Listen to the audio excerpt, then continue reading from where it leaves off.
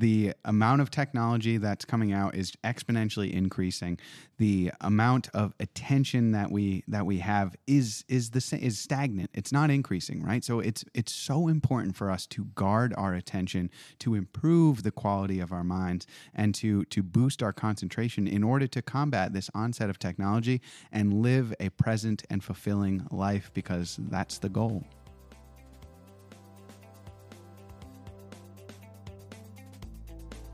Hello and welcome to the Breathe and Think Better podcast. My name is Danny and I'll be your co-host alongside my good friend Jake. On this show, we explore techniques and protocols that are proven to improve our mental and physical health, like meditation, breathwork, mindfulness, and more. We also bring on guests who have expertise in a wide range of wellness topics and protocols. And finally, we explore the stories of people throughout history who have used the power of their minds and breath to overcome adversity and accomplish amazing feats. So join us on this exploration of the human experience as we find out what it means to breathe and think better. Today, Jake and I are discussing meditation and technology. We talk about technology and its effects on our attention, the role of meditation apps and wearables on our practice, transcendental meditation, phone addiction, the future of mindfulness, and much more. Before we hop into the conversation, I want to take a minute to thank our sponsors. This episode of the Breathe and Think Better podcast is sponsored by Headspace. Through science-backed meditation and mindfulness tools, Headspace helps you create life-changing habits to support your mental health and find a healthier, happier you. The Headspace app has hundreds of hours of guided meditation and mindfulness exercises that have been proven to reduce stress by 14% in just 10 days. Right now, listeners to the Breathe and Think Better podcast can get access to 2 free weeks of the Headspace app, as well as discounted monthly and yearly rates by visiting the link in our show notes. Every time one of our listeners signs up for Headspace, even just a free trial, it helps support this show. Find more joy, less stress, and the best sleep ever with Headspace. Visit the show notes to download the app and start meditating today. This episode of the podcast is also sponsored by Apollo Neuro. The Apollo is a wearable device that actively improves your mood. Utilizing low-frequency sounds felt as gentle vibrations, the Apollo wearable was developed by neuroscientists and physicians to promote better sleep, relaxation, and focus. Consistent users experience up to 40% less stress and up to 25% more focus and concentration. I'm wearing my Apollo Neuro wearable right now, and it's set to the focus mode, and I have to say, I feel really dialed in. Right now, listeners to our podcast can get 10% off the Apollo Neuro wearable by visiting the link in our show notes. Take control of how you feel. Visit the show notes and try the Apollo Neuro wearable today. If you enjoy our podcast and you want more, please subscribe to our Substack by visiting the link in our show notes. By becoming a free subscriber, you'll get notified every time we publish a podcast, a YouTube video, or article. If you want to take it a step further and become a paid member, you'll gain access to an entire library of breathwork and meditation exercises, as well as new exercises uploaded every single week. Visit the show notes and sign up for our Substack today. One more shout out to our sponsors. Let's hop right into today's conversation. Hello, everyone, and welcome to the show. Thanks for dropping in. We really appreciate your time and attention, our 2 most valuable things. Time and attention, they are our 2 most valuable things. And it's funny how attention was something that I never realized was so valuable until like 5 years ago. Yeah, until it started to be dragged into all these different places until I felt like my attention was kind of like a non-renewable resource. I was like running out of it. Yeah, it dawned on me when I tried to sit down and read a book about 5 years ago, and I just could not read more than a page without being completely lost in thought.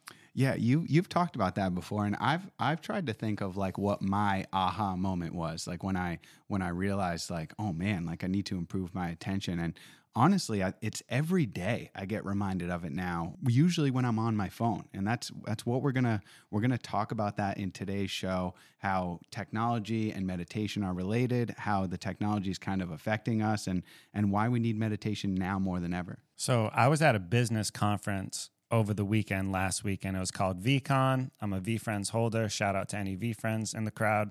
And I was listening to the founder of ChatGPT. And it wasn't actually him, but it was someone in the same field, the same AI field.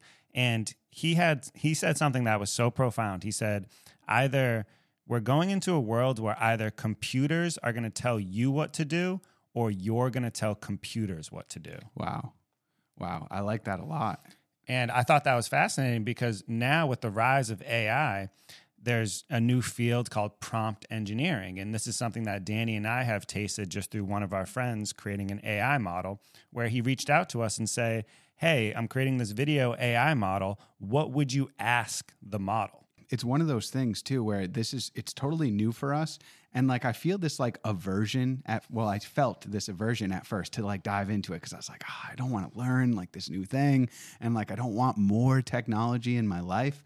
But the more that we've kind of learned about it and played around with it, the more we've realized that we can use this in order to use technology less, because AI creates all these shortcuts that we can use, especially in the work that Jake and I do. We make all these videos for you guys, and we can use AI to help us with that and actually allow us to spend less time behind the screens by learning this new technology. The best example I have of how I recently used AI was we're hiring a video editing intern, and we came up with the idea, and I wanted to make a Craigslist post. And typically it's like, okay, I need to write out a first draft and make a Craigslist post. And all I did was open up AI and say, write me a Craigslist post for hiring a video editing intern for my company, Blue Door Media. And it just completely completed a first draft of a Craigslist post. It was so perfect. All I did was edit it and add my special touch. That post was live from idea to creation in 30 minutes. And I love the utility of that, and I love the time saving of that.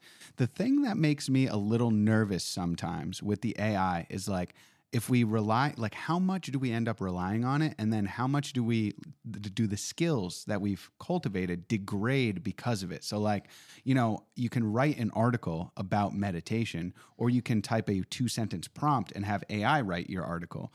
And it's like, I get nervous that, as a writer, as a content creator, as a teacher, all of these things, like where's the line when I start to lose those skills because I'm delegating them to a computer? Yeah, I mean, it's almost like, think about learning math in school. And it's like, I can't do complicated math problems off the top of my head. I was actually really good at math in school. But now it's like I just open up the calculator on my phone, and I have my phone on me wherever I go. And so I don't really need those I need basic math skills, but I don't need those more complex math skills that we were learning in like the 8th grade. Yeah, that's a good analogy. And there's definitely, especially when it comes down to like editing videos or something, like, it's a skill set that you develop, but at a point there's diminishing returns to how much attention you have to sink into doing something relatively simple that a computer can replace and do, where you're not really losing any of those skills. You're not losing like your language arts skills and your ability to communicate and things like that. So it definitely, it's like a fine line between, giving us more ability to utilize our time and attention, but then also kind of like diminishing the skills that we spend so much time building up as humans. Yeah. I mean, the frightening part is now we need to learn new skills. Like we need to learn how to use the AI and how to implement it into our lives. Otherwise, you fall behind. And I mean, so we've kind of gone off on this tangent about AI, but it fits perfectly in today's topic where we're talking about meditation and technology. And, we're going to talk about how meditation and technology work together and how they're kind of separately working, and how we actually need meditation and other techniques now more than ever because of how technology affects our attention and our concentration and our ability to communicate, our ability to be empathetic, our ability to be compassionate. Like, all of these things are brand new. This is a whole new world that we're living in right now. We've never had the amount of technology we have up to this point ever in the history of mankind, humankind. So that's kind of what we're talking about today, and how that all kind of fits into our world of meditation and breath work and things that we like to talk about. Yep. And I just wanted to address a question from our TikTok Live.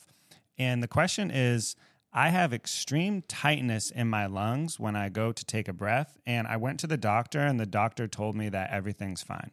And so I just wanted to give you just a super simple protocol for this extreme tightness, a simple box breathing exercise. Inhale to the count of 4, suspend your breath to the count of 4, exhale to the count of 4, suspend your breath to the count of 4. 5-minute timer. If you type in box breathing exercise, Blue Door Media, you can find a free exercise on the internet. Just wanted to give you that there before we move on.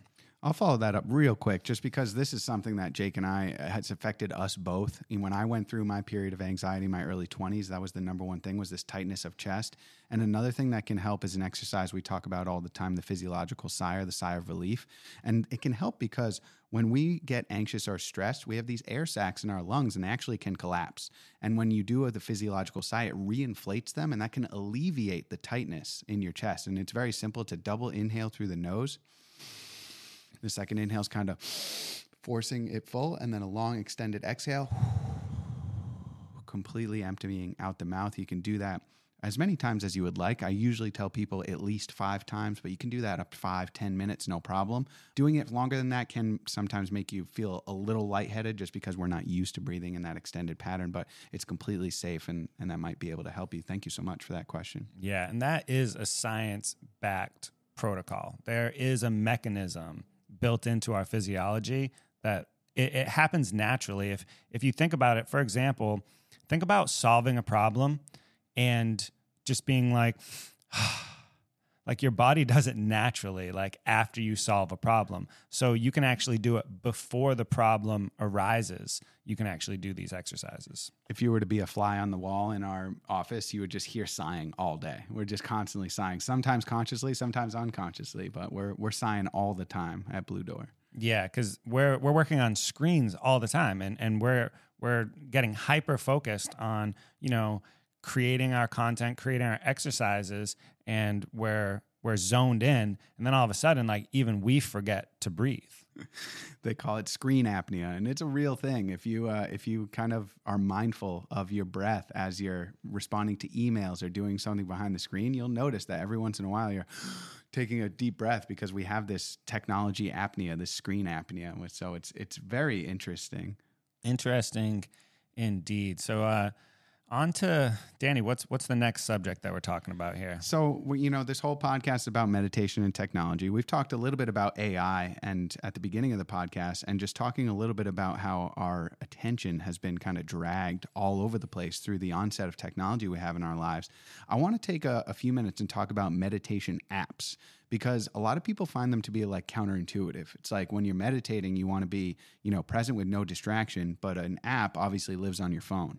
So it's like, how do you find benefit in it? Jake and I have a lot of experience with meditation apps. So I just kind of wanted to go over like what we think about it, and then give you guys like some tips if you are interested in using your phone for meditation. So Jake, why don't you share your experience with like a meditation app, and like how do you find it distracting, or do you find it useful? What do you think? Well, I use the Sam Harris Waking Up app on a regular basis, and the app is great. We can put a 30-day free trial of the app in our bio. It's absolutely unsponsored. We have no affiliate connection with Sam Harris and the Waking Up app. We're just huge fans of the app, because I know Danny and I have gone through the entire introductory course on meditation in the app, which is one of the best introductory courses you can take, in my opinion. I've actually done the introductory course like 3 times over the past 3 or 4 years, just because I want refreshers. Once you get so far along in a practice, you need to bring yourself back as to what are the basics again. There's philosophy in the app. They do theory and practice, and they break it down really nicely. Just this morning, my girlfriend and I, we did a yoga nidra in the Waking Up app to this beautiful Australian Buddhist nun named Jayasara. I have to echo Jake's sentiments with Waking Up. I'm a gigantic fan. And I will also put a quick plug in for Headspace. Headspace is a great app to use as well. We are affiliated with Headspace, so we do receive commission when people use the link in the show notes to sign up. But we're an affiliate because we believe in it. We love their product. And I think that meditation apps offer a huge benefit because you can read a lot of literature on meditation. If you're really lucky, you can find an in-person teacher. And I think that would be, if you have that opportunity, do that. That's the best. But in my opinion, doing a guided practice, especially at the beginning, is way more beneficial than just trying to figure it out on your own. And that's why I think this innovation of these apps that can help you learn meditation are hugely valuable. The downside is it's on your phone, right? So it's just, you have to be mindful of how you're using your phone. I can't remember where I heard this. Maybe you can remember, Jake, because you might have told me this quote. But it's like every time you pick up your phone, it's, are you using your phone or is your phone using you? And I think about that all the time. So when I pick up my phone to use one of those meditation apps, I'm using it, right? I'm using it as a tool, as a utility. I go into the app. I don't let myself become distracted. So I think it's just like having that mindset while using the phone for something that's good. Well, that was one of the earliest reasons why I got into meditation. About 9 years ago, I started posting to social media and I wanted to make it my job. And then about 3-4 years into that journey, I was just completely addicted to social media. And I knew I was addicted because I would pick up my phone, go on social media, get dragged down a scrolling rabbit hole, and then I would close my phone, turn it off, and then I would open my phone back up unconsciously and go back into the app. And I'd be like, what the heck am I doing? And I would catch myself doing it.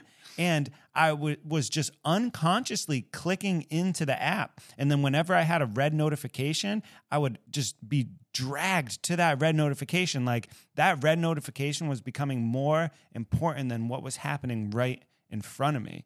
And, fortunately for me, I just became aware of that because a lot of us aren't aware of that. And just know that if you are aware of that, that's the first step of this process. That's the first step of this journey. Understanding that your attention is fragmented, understanding the value of your attention, and then working to build it back up. Well said. So just to recap the way that we view meditation apps, we're big fans of them. We use them every day, but the caveat is you have to use them mindfully and know that when you're, going to your phone, that's what you're using it for. Use it as a tool and don't be dragged in by the notifications like we all are sometimes, but just using it mindfully. And again, if you want to try the Waking Up app or Headspace, check the show notes of this episode and you can check out both of those as well. There's some special offers in there for you.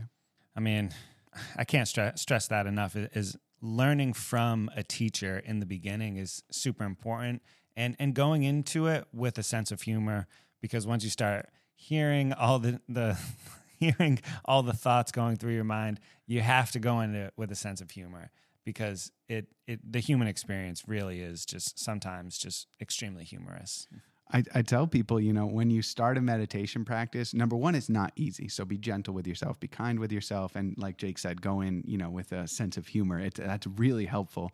But it's also like you can't go in with any expectation because it's such a vastly different experience than almost anything else we do in life. You can't compare it to anything. And, I've had a lot of my friends who sit down to meditate and they try it once and they're like, oh, my mind was going crazy and I just couldn't do it. And I'm thinking to myself, like, that happens to all of us. Like Jake and I meditate every day for years. We still go through that. It's just you get to a point where you become used to it and you just go, okay, the mind's going to bing, bing, bing, bing, bing, bing, to like jump around for a little bit like a jumping bean. That's why they call it the monkey mind. It's jumping around like a monkey, but eventually it will settle down and then you're able to gain those insights or, cultivate that compassion or concentration, whatever is your intention going in. So it's important not to have any expectations. Very important to have an intention. Yeah, that's right. Because what happens is when you set an intention, let's say your intention is to cultivate a peace of mind.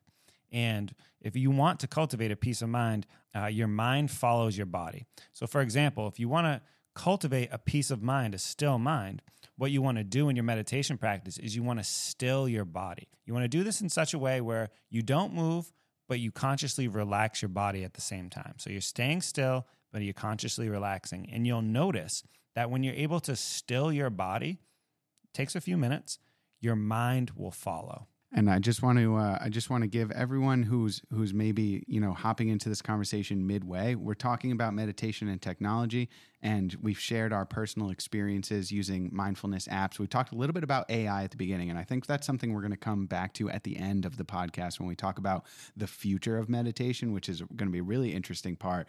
So I want to talk a little bit now about some of the wearable technologies that are coming out. So this is really cutting edge stuff. A lot of this stuff is brand new, and Jake and I have been exposed to a little bit of it. We're fortunate to have partnered with a couple of these companies early, and so we've gotten to test some of this equipment, and it's really interesting combining like a wearable technology with a meditation practice, because meditation is thousands of years old, and you don't need any of these technologies to meditate.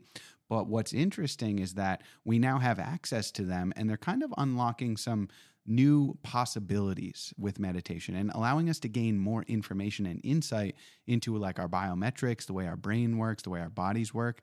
And I find it really fascinating. But again, just like the AI, I'm a little hesitant to use some of the stuff. I have this like aversion feeling towards it because it feels so wrong to combine wearable technology and my very important practice of meditation. What do you think about mixing that stuff? Well, I mean, it's a little bit of a paradox because, the purpose of meditation is to stay present with an open mind.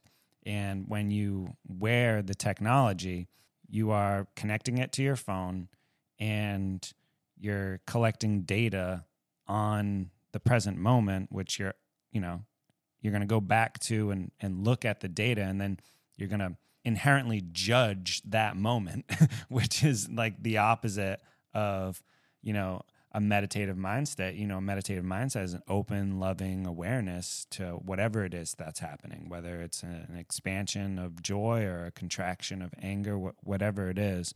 And so it's a bit of a paradox. It's tough for me. Like, these companies have been sending us the products, and like it takes a while for me to just open the products because I'm like, I don't want to do this. I know it's good for me, and I know it will provide helpful data, and especially being a sort of, quote unquote influencer in the space, because we do advocate for breath work and meditation. I do want to record my data so I can show people the actual proof rather than just hearing my opinions on it. And so, that's I'm torn. It's like anything, anything new. It's a little bit scary, but it's also, a little bit exciting.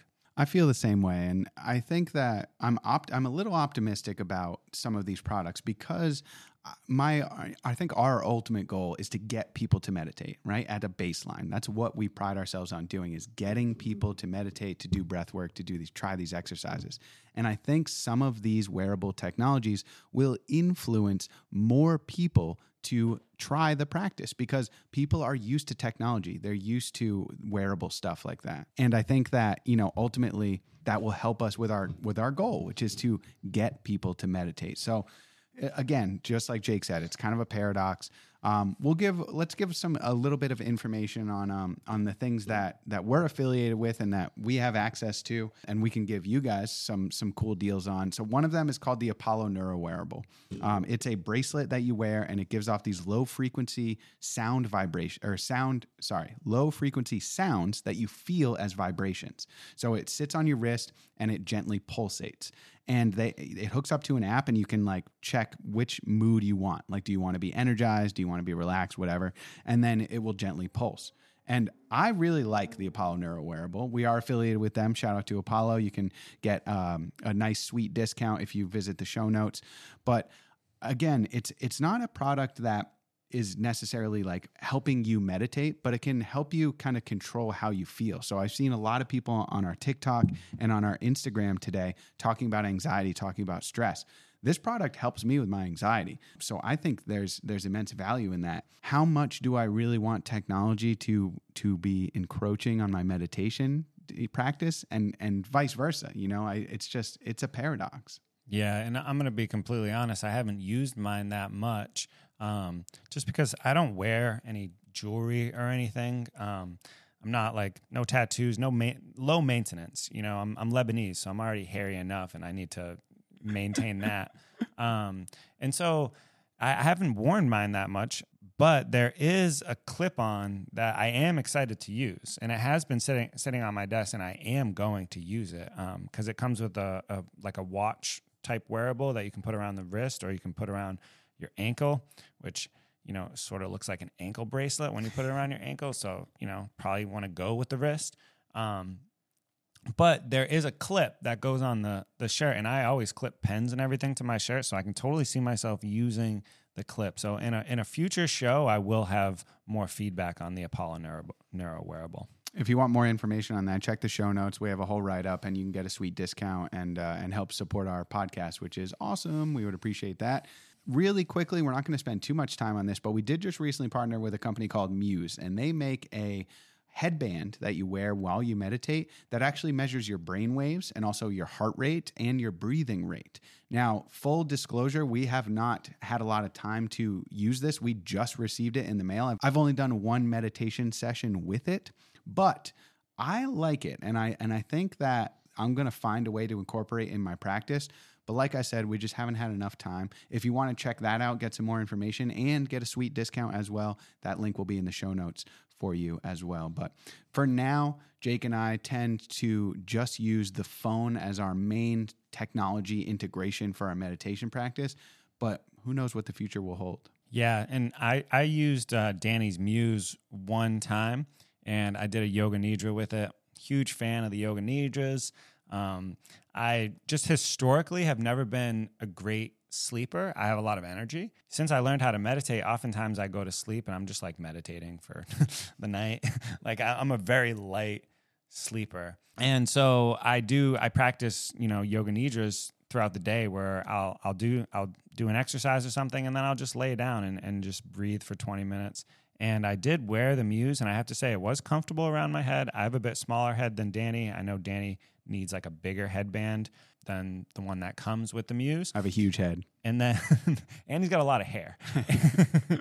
So I did use the Muse, and it was super comfortable for my head. It did record my brain waves, but I need to use it more to compare where my brain waves were, because I've only used it once. And so I'm excited to see how my brain works over time. Yeah, we'll have some videos coming out in the next few months about the Muse, talking about our experience with it, talking about how to use it, and still offering you guys some sweet discounts and chances to support our show and our pages, which we really appreciate. So I want to use that as a segue to talk about our next topic, which is kind of this like ethical consideration, like how much should we rely on technology when it comes to meditation, and how can we maintain that balance? So I'll speak to this for a minute, and then let's hear what Jake has to say. But so I think that, like I said, we like the apps. We love using Waking Up. We love using Headspace. Those are great apps. But I also want to have a non-reliance practice. So I also want to be practicing without guidance, without any technology. So for me, I tend to find that in the morning, I love a guided meditation, even in the afternoon if I need one as well. But then in the evening, I like to just take some time and follow the breath, just do a very basic mindfulness meditation where I'm following my breath, redirecting the attention back to the breath when it wanders.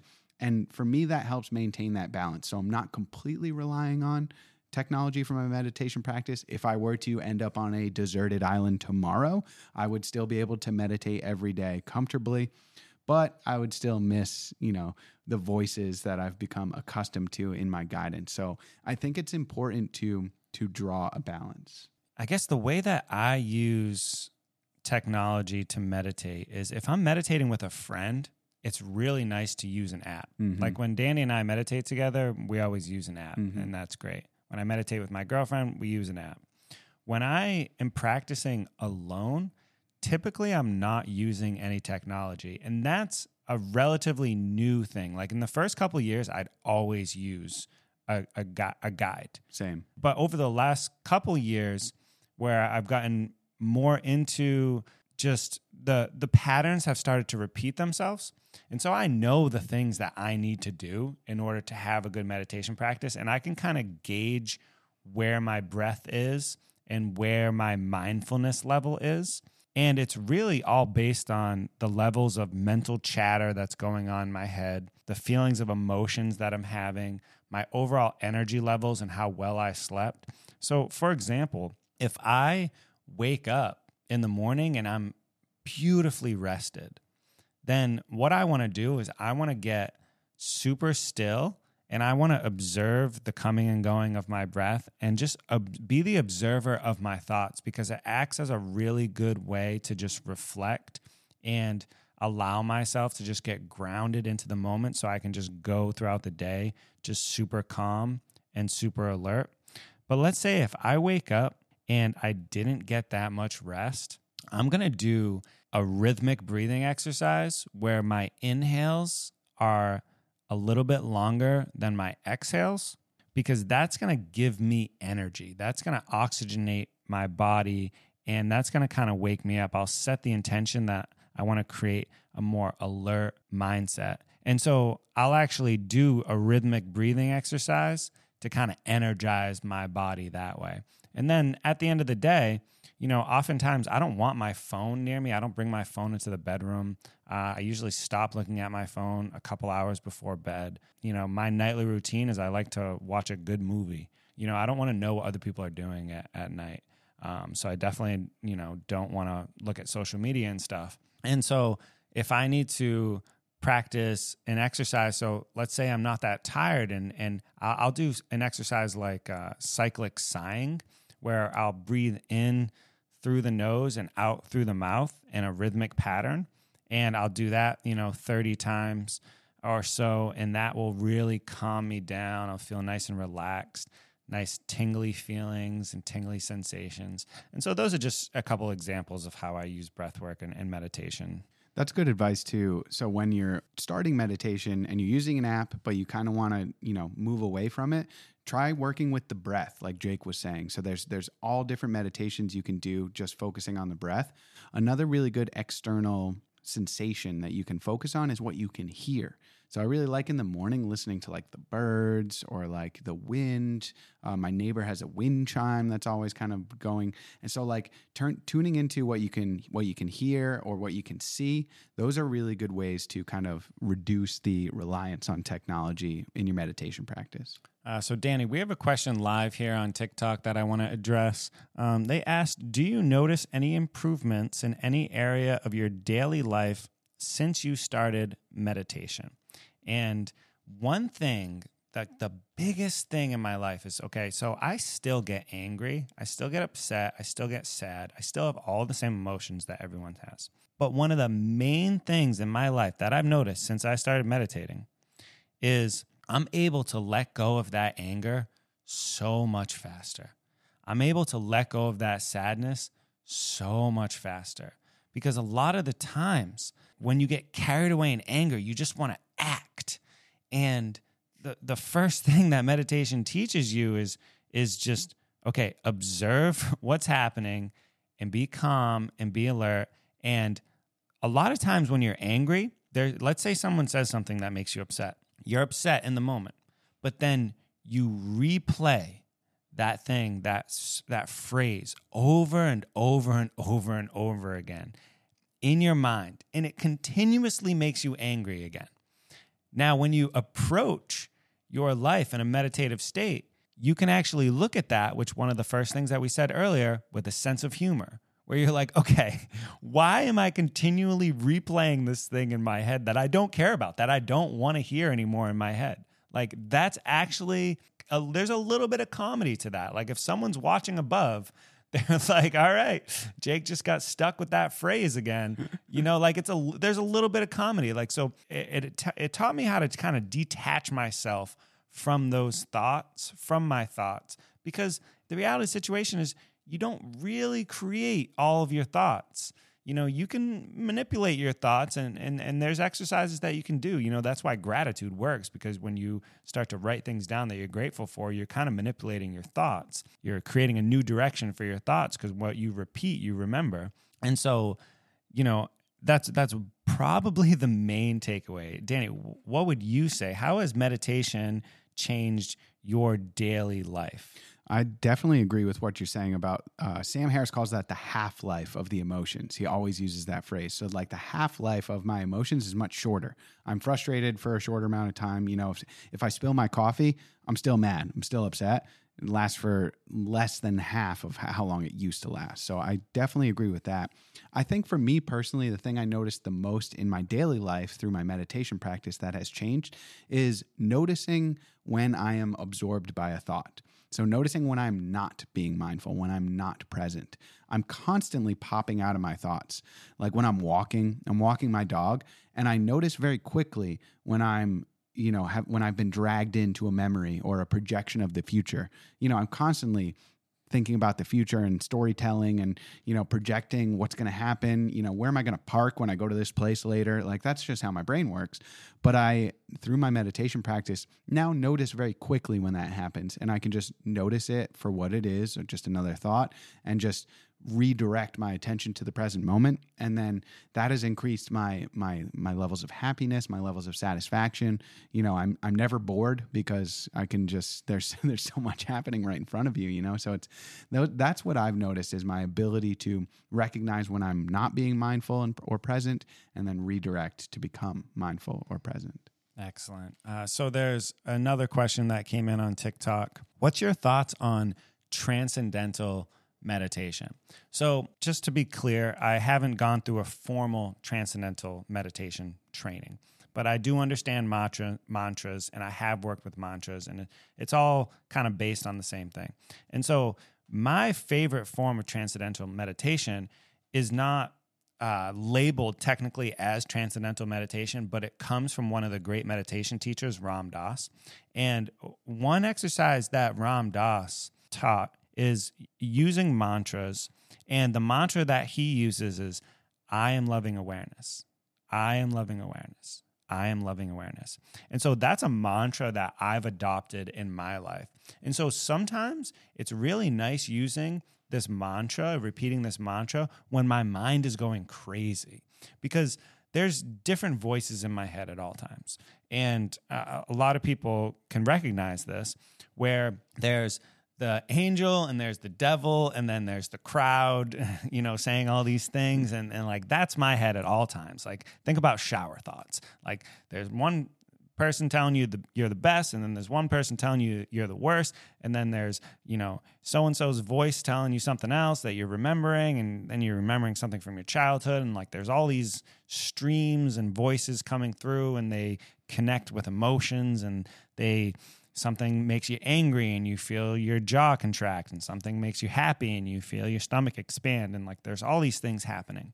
And so I like to use mantras when this is just becoming overwhelming, because when you set an intention that you want to be loving awareness, then when you tell yourself you love yourself, and then when you repeat it over and over again, and you actually start to feel that self-love, that's the alignment that happens. That's the coherence. There's tests going on this that happen with this. Like, your brain literally starts to light up when your mind comes into coherence, and the connections start to reinforce. And so my experience with transcendental meditation is more along the lines of using mantras. And what I'll do is I'll just sit down and I'll breathe, and I'll just repeat in with the voice in my mind, I am loving awareness.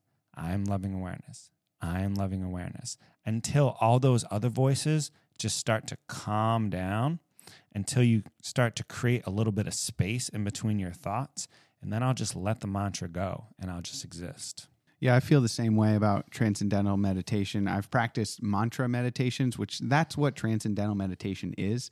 Transcendental meditation, or TM as they brand it, it's kind of like, it kind of feels culty, and like there's a lot of money in it. Like, you can spend a lot of money getting a transcendental meditation teacher. It's just not necessary, in my opinion. Like, mantra meditations are great, and you can practice them 100% for free. You don't need to pay someone to give you your phrase to repeat for you. if you're interested in doing something like that, sure, go ahead. But I think that everyone can practice mantra meditation on their own. And it's a really powerful meditation because instead of using something like the breath or what you hear as an anchor in the present moment, you're using an actual phrase. And that phrase helps anchor the mind in the present moment. It also gives the mind something to do. So you're able to kind of busy the thinking mind or the monkey mind with that phrase, while that creates expansiveness in your consciousness where you're actually able to connect with what's happening right now in the present moment. So I think that practicing a mantra meditation is hugely beneficial, and there's a bunch of resources, free resources out there where you can, check out some mantras and try one on your own. Danny, it looks like you just had a question come in from Instagram. Jack said she was referring to when we were talking about our emotions. She said that her anger scares me, my adrenaline or my anxiety takes over, and anything goes. It gets pretty scary. And yeah, it is. We can easily become absorbed by those emotions, and meditation can really, really help with this. So I know I've talked with Jack before. She comes to all my lives. Shout out to Jack. Thank you so much for coming. But yeah, it's a scary thing when we kind of lose control, and meditation can really help us reduce the length of those, emotional outbursts and just gain better control overall. I was listening to a podcast the other day, and it was, I forget the woman's name, but she's like a renowned scientist at Stanford University, and she studies stress. And she made it very clear that our thoughts are the number one indicator of stress. That's just something to become aware of. So first you become aware of that, and then something else to become aware of is that you don't create all your thoughts. Going at it with a sense of equanimity where it doesn't matter what my thoughts are saying today, whether they're good or bad, I'm just going to be right in the middle of that. And then the more you practice this, it will start to reinforce this sense of equanimity that you can carry with you throughout your life. Thanks so much for everyone who's joining us on either Instagram or TikTok for the questions. We really appreciate you. Jake, I want to get to this last topic because I think it's going to be really interesting. I want to spend a few minutes talking about future trends in the meditation space. So what does meditation look like in 20, 30, 100 years? Like what does it look like when we have AI involved in teaching us meditation? What does it look like when we have brain-computer interfaces like Neuralinks going on? Like, what is your wildest imagination of what that looks like? Well, I do love this question. So, first of all, we all have our own computer in our pocket. If you would have told me that 20 years ago, I would say, what the heck are you talking about? I don't even use my computer in my house. I don't want a computer in my pocket. And so we all have smartphones and computers in our pocket. And we all use Google or some type of Safari search engine, and we ask it questions all day long. Now, with the invention of AI, I believe that we're all going to have an AI model in our pocket. And this is going to simplify the things for us. See, we use metaphors in our everyday life to simplify things. If someone says, look up, you look up. You're using up as a metaphor because depending on where you are, up is different. And so there's these standardized metaphors that up just happens to be above your eyes. But that's still a metaphor of how you go about life. If you were to question what you mean by up, you would be the most annoying person to talk to in the world, and you'd have a very difficult time navigating anywhere if you were to not use the metaphors up as just like, okay, up is relative to me right now above my eyes or whatever. So we're going to be using, because we're getting bombarded with notifications and all this stuff and all this stress, we're going to have our own personal AI model. And that AI model is going to be trained with a meditation technique, a meditation practice that you choose. And so it's going to be up to you to train your AI model that's going to remind you to be present. That's going to remind you to focus on your breath. The Apollo Neuro wearable that we were talking about, what it does is it gently vibrates to remind you to be present. We're all going to have that AI model that reminds us to be present, that reminds us to do whatever it is that we need to do. And so that's where I see everything going is I see meditation is going to be just as big, I think even bigger than the fitness industry. I think everyone is going to have a subscription to some type of meditation service, and it's going to be integrated with some type of AI model. And that's all going to be integrated in our lives because we're getting bombarded by notifications and media, and it's nonstop. And we know that stress is the number one killer. Stress is the number one cause of disease. And I would love to see data points on this. This is something that a lot of leading scientists are talking about, where stress is literally, if thoughts can make you sick, thoughts can actually help improve your life too. And so to have this meditation practice in your life to help handle all of the media and everything, I think is going to be so important. I love that. And so while you were describing that, I was imagining in my mind, like, what's it going to look like? Like, is it going to be like a little hologram AI that comes up and it's just like in a lotus position? And like, so that's what I was picturing as you were talking about that. Very interesting to imagine. So I'm going to take it a little bit further into the future.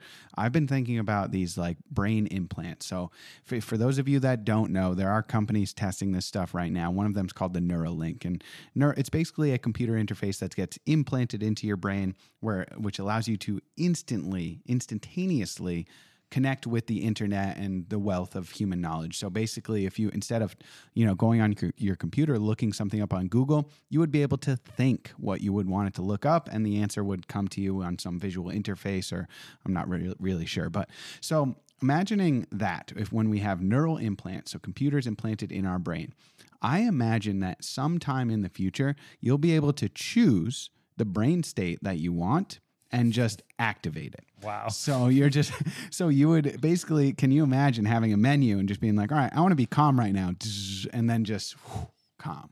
And I don't necessarily think that it's not necessarily a good thing or a bad thing. I don't know. I'm totally speculating, but I think that we will get there. We will get to the point where we're able to stimulate the brain and induce whatever state we want. So, if you want to be concentrated, boom, plug it right in. Or maybe your AI, you just say, hey, I want to be concentrated, and then concentrated. So the way that this would relate to meditation is if you wanted to drop in to that meditative state, I really believe at some point in the future, I don't know if it'll be in my lifetime, but you'll be able to actually do that, digitally. Just be boom, hit a button, go into a meditative state. And I don't know if that's good or bad, but that's just what I think will end up happening.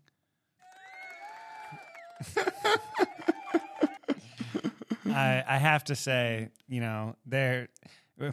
one of the first things that caught our attention, do you remember a couple years ago, Danny, when we heard the phrase, the breath is the remote control to the mind? Yes. So that just takes me back to that phrase and how powerful that is, because if you do breathe in a certain way, you actually can put yourself in a certain state of mind. We talk about this all the time with one of our friends and mentors, Joshua Townshend, and that's a very well articulated, Danny. It's going to be interesting, folks, regardless of, where you are in your life's journey. The amount of technology that's coming out is exponentially increasing. The amount of attention that we have is stagnant. It's not increasing, right? So it's so important for us to guard our attention, to improve the quality of our minds, and to boost our concentration in order to combat this onset of technology and live a present and fulfilling life, because that's the goal. That is the goal. I just want to give Penny Power a shout out on TikTok. Thank you for all the love and the gifts. We really appreciate that. We appreciate everyone joining us on Instagram, everyone joining us on TikTok, everyone listening to this as a podcast, watching us on YouTube, wherever you are. We thank you guys very much for joining us for this conversation. We have many more conversations about this stuff coming in the future. But for now, I think it's time to wrap it up. Thank you, everyone. We will see you next time. Thank you so much for listening to the Breathe and Think Better podcast. We really appreciate you. Don't forget to check the show notes of this episode for links to some amazing deals from Headspace, Apollo Neuro, Muse, and more. You'll also find a list of free resources, links to our social media, and an opportunity to join our Substack. We have some really exciting news and more podcasts coming to you soon, so stay tuned.